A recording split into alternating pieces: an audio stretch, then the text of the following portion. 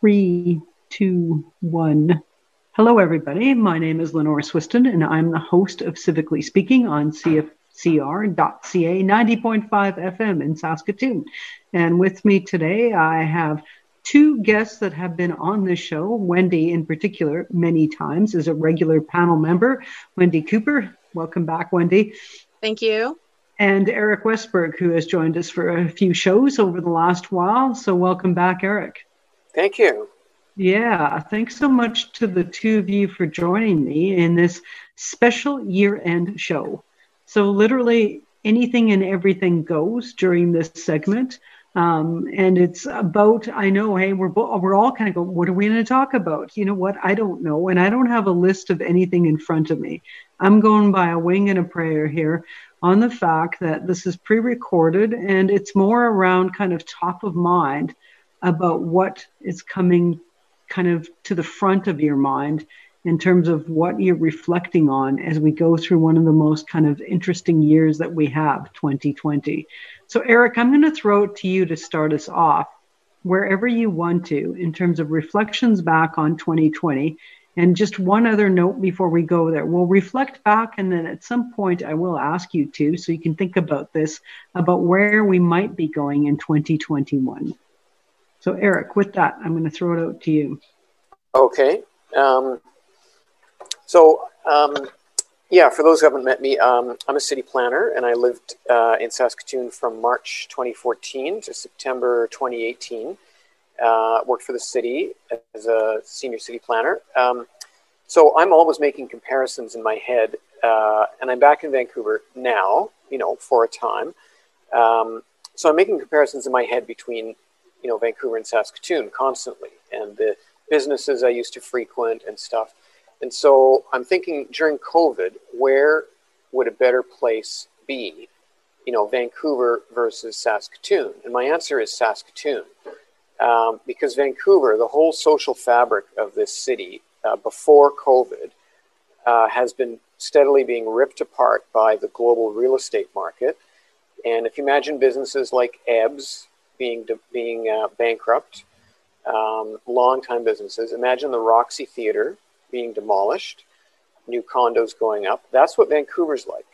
And so the whole social fabric is being torn apart, and Saskatoon has strong cohesion. The stats about volunteerism in Saskatoon, about neighborliness. And so I'm jealous of all the fundamentals that Saskatoon has and how much better equipped it must be during COVID than Vancouver. That's really interesting. Okay. So you're figuring it's better off to be in Saskatoon right now, or having been during 2020. We're talking about a really extraordinary year in a number of different ways. We had, locally, we had municipal elections across Saskatchewan.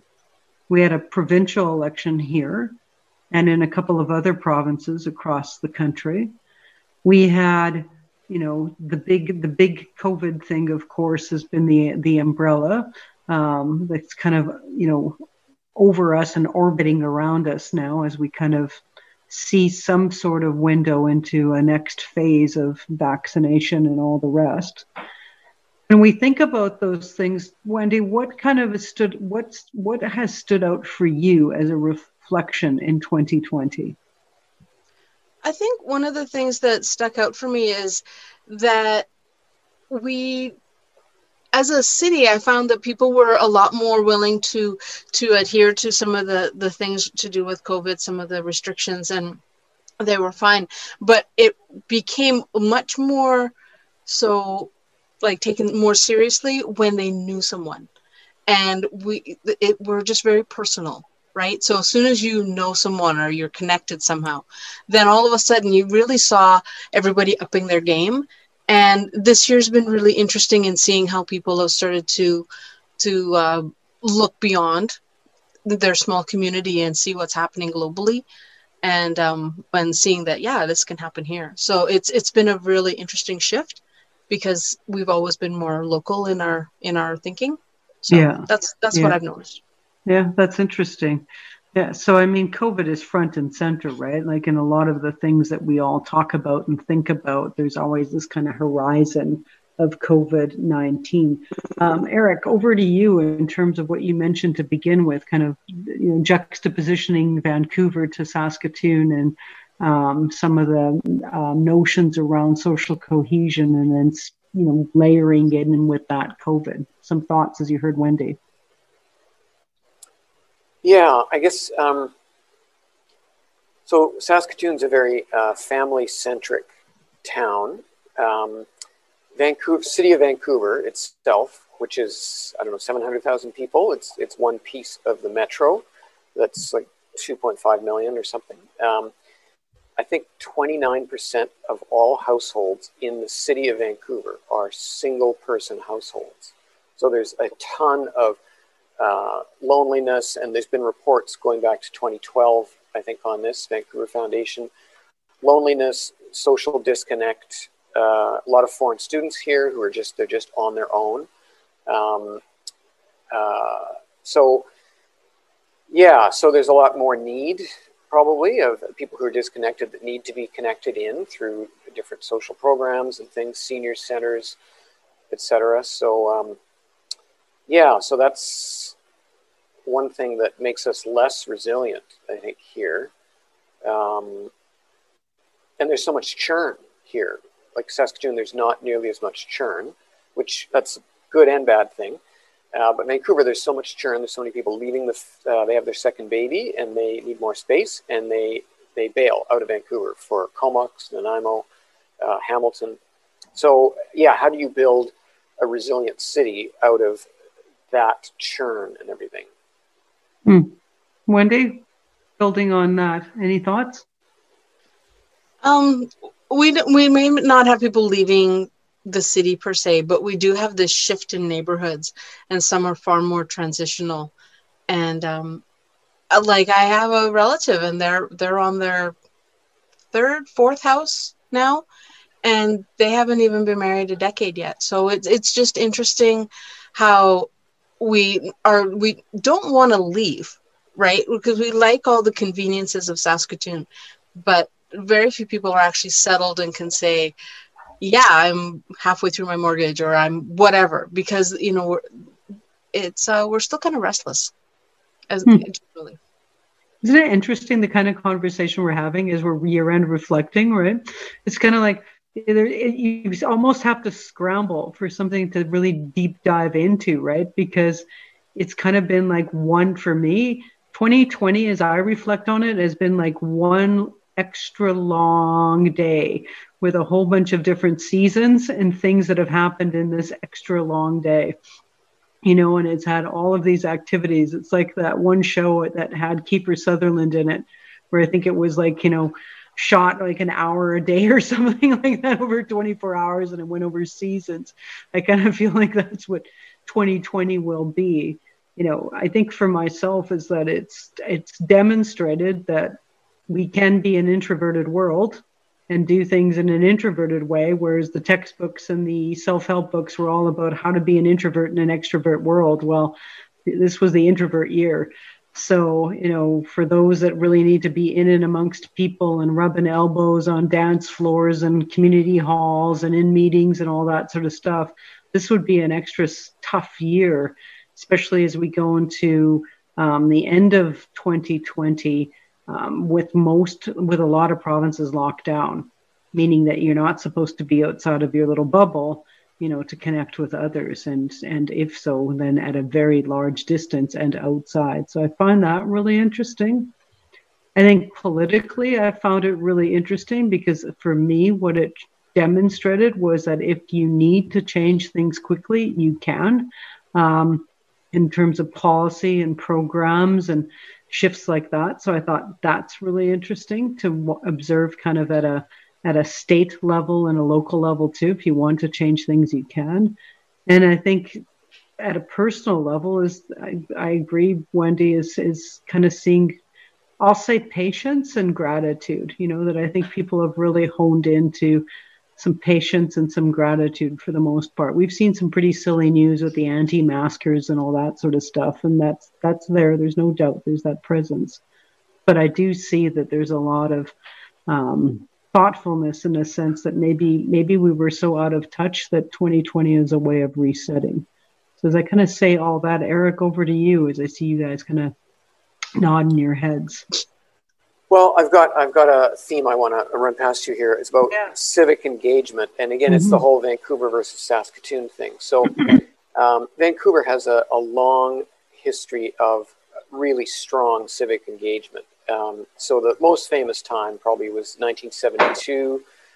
People protested in large numbers to stop a freeway being built through Chinatown. You know, Jane Jacobs kind of thing.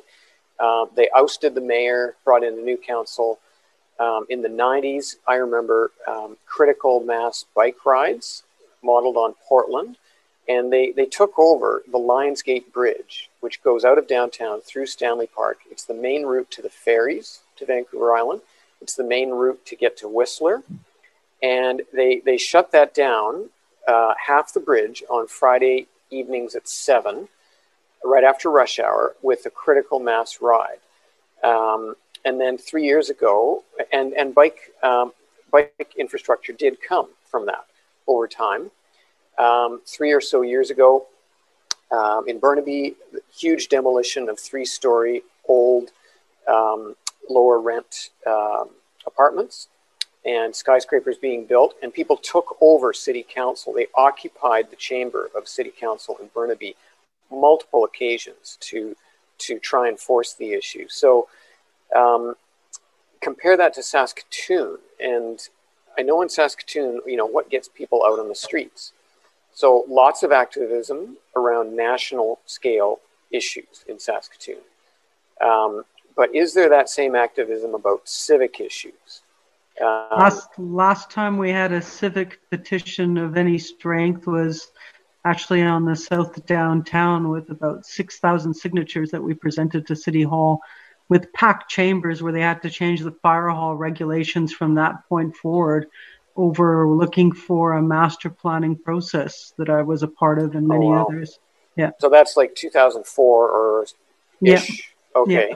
And I know there's a referendum on the casino downtown. It ended up which at was Whitecap. 2000. Yeah.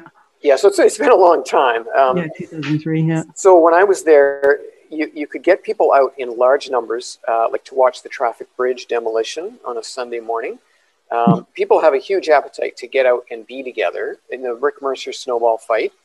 And there was a very dedicated team that tried to save the traffic bridge. I even went to one of their meetings. When I came out for my job interview, I was just visiting, went out to their meeting at Louis' pub. But is there a civic engagement gap? Like, where are the numbers of people in the streets and really engaged and going to the ramparts? I thought with Kathy Watt's death that there'd be maybe a critical mass ride or something, that would be, immediate kind of thing. The weather was still okay. It could have been done with social distancing, but people are worn down. They're disillusioned. The voter turnout in the civic election was awful. There's signs of this extreme level of disengagement, and it's beyond COVID, I think. Like it was there prior to COVID. So it's interesting. Oh, go ahead. Sorry. Well, yeah. So where's the passion? Like in Vancouver, we had people at the Burnaby City Council passionate, have to be removed by security 2-3 years ago by the dozens. So where's the passion in Saskatoon for civic engagement? You might be speaking to something where, when those of us that have spoken out, it's not an easy journey sometimes when you have spoken out in this city, so that may have something to do with it. You don't necessarily end up in the champion corner. You end up in the corner where it's maybe not as valued in that sense. There is a hope, though. I will news alert as of today, but brought forward as a notice of motion, Wendy. I don't know if you'd heard this, but our newest councillor, David Curtin, had put forward a notice of motion that went to being accepted as a motion today. I don't know the outcome because I missed that part of the meeting. I caught the end of it, actually. But I saw a little quick thing in the agenda of it, so I'll have to text David and ask him. But he had put forward a motion to create a task force to improve the way that we civically engage in Saskatoon. And so that's a motion that he brought forward, that a task force be created and that members of the public, media, and council and admin be part of it. So I hope that goes somewhere, because I think he's tapped into, when he was knocking on doors, I know he said that, is that there is a disengagement between the public and what goes on at City Hall. So Wendy, any thoughts on what you just heard? Yeah, like I think a lot of people don't really feel they have a voice anymore. You know, when we had Sean Shaw here back in the day, and he got people going on the bike lanes and everything else, and they organized a lot of stuff.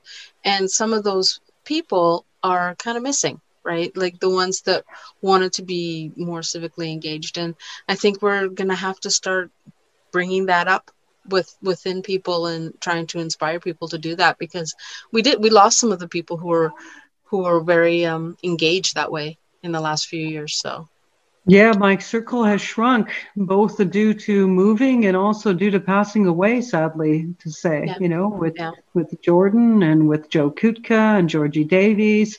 You know, there's a lot of my colleagues that we try to, you know, keep the portals open. So, you know, some of us are still here, you know, trying to do our thing in a number of different paths, you know, civic engagement being the whole theme of this show, indeed, to bring in, you know, the everyday folks into making a difference and having that conversation. But Eric, you've tapped into something. But I want to go to Vancouver, though. Like, you know, at the start, though, you also said that you see a bit of disengagement in Vancouver in a sense. So I'm kind of hearing both from you. So tell me more about how you reconcile that.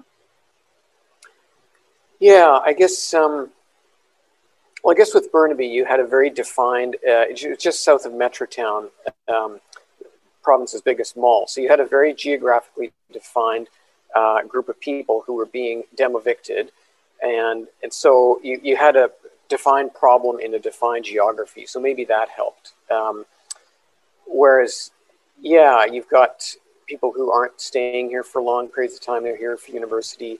So they're not going to, and university now, and I've heard this from authority from recent grads, it's totally different from when I went to UBC for my undergrad. Like there's, you know, there aren't clubs. People aren't into clubs anymore. They're not into demonstrating on campus. You know, when I was there was Tiananmen Square, right? So big demonstrations. They're hunkered down. Their student debt, their course loads, their jobs, their parental expectations from overseas. So they're not joining things, right? So there's a lot less to work with. Yeah, so the activism shows up in a piecemeal basis, like Strathcona neighborhood on the edge of downtown. This neighborhood was willing to withhold their property tax payments in September because the crime was so bad there and they felt not enough was being done. They were going to actually have a property tax revolt. So you're seeing like defined geographies and activism there, but citywide, I don't know if it's there. You're seeing some of it on heritage, like Save the Heritage Building, on certain proposals, like down by the waterfront station, there's a massive proposal. People are united against that. But yeah, it's very specific. And here, we've got an issue right now, and I can say this, you know, as chair of the Municipal Heritage Advisory Committee around a proposed skyscraper on the lot of Knox United Church, which is right alongside the lot of St. John's, you know, Anglican Cathedral. And it's really interesting, you know, the timing of this. The notice of motion was to go in today. It will come back to a public hearing in January, you know, in the midst of a COVID. So, you know, for people to rally up and even understand the issues is complex, because nobody's against seeing a development, even a modern building. So it's being mythologized in the paper, but it's around how a building would be best placed in order to create the best protection for the current buildings and sites that are there. And so taking the learnings from, as you said, from the Vancouvers of the world, the Torontos of the world, that has done a bunch of really good policy around that to prevent having harm done to a site and a building. So It's really interesting. Like, we think we've evolved, but we still go back to these, there's got to be a good guy and a bad guy, and there's got to be some sort of issue. And I hope we evolve after COVID times. You know, maybe we can use this as the pivot for actually having more of a thoughtful deep dive into issues so that we can fully understand it. And as the MHAC chair, all we asked for was, before they go forward, can we please just sit down and have the conversation? That's all we're asking for, so that we can actually learn and understand and make the best kind of opportunities forward. But even that's tough. It's a tough world, you know, in that way. Even with the safe, like Meewasin has that approving layer there within a certain radius of the river. And they haven't even been reached out to in the process. So that's the interesting thing I asked as MHAC chair. And even though it's in the buffer zone, not in their immediate zone. And again, it takes a community to understand how that all works, right? So those in the tent, you know, as some folks have studied for their master's thesis and such have found, is like, you know, when you're in the tent, there may be some understanding of this, but when you're out of it, you may not have that understanding. So you don't know, and what you don't know, you know, and so you don't know what the effect is that you can have. So we've got some further expansion there. I want to ask you this, though, you know, in the last kind of 5 minutes of our show today, where do we need to go, guys? When we're reflecting on what we just said, because the focus of today's show and our reflections became about engagement, you know, so in 2021, as we kind of, in the post-Trump era, at least of him physically being there as president, you know, so that's another reflection. In the you know, now that we have a bit of a path, we know where we're going to be as a municipality over the next 4 years with the current council, and also provincially in Saskatchewan. Same with BC, that's, you know, it has their path now planned in some parts of it anyways. Where do you see us going, guys, in 2021? Big question, but what's top of mind? What's the first thing that came to your mind, Wendy? One of the things that came to mind for me was that we have a very personal understanding now of how we affect other things, right? The stories we tell, the life choices that we make, all those things, we just thought we were going our own way. But now we're seeing kind of this ripple effect, right? You had a really colorful president, and the little comments that he would make had a huge ripple effect, you know? And so I think now we're looking at it and going, you know, I saw an effect when I started speaking out about certain things, or when I challenge people to actually listen to the news or whatever. And, you know, or the people who will listen to science over rumor. And how that's evolved for people, like even working with the kids that I do now. Yeah. Their answer for stuff isn't, oh, well, I heard. It's, yeah, but science, you know, and they're seeing the importance of it. And I think we're walking into a new era where we're going to really judge things by how true it is, as opposed to what we heard. Yeah, that's interesting. Yeah, that's a good reflection. Eric, building on that. Well, I think Saskatchewan is at kind of a fork in the road in terms of provincial leadership. The previous premier had huge popularity, had political capital to spend, and not just worry about the base, right? Base was just fine. But that political capital really wasn't spent. It just sat there. And this premier has that same massive political capital, ability to lead, not worry about the base is fine, right? But for 3 years, it's all been Ottawa bashing. And if you look back at Tommy Douglas, who took office in July 1944 in the midst of World War II, he came to the job with the Regina Manifesto, the CCF Manifesto, with things like universal health care.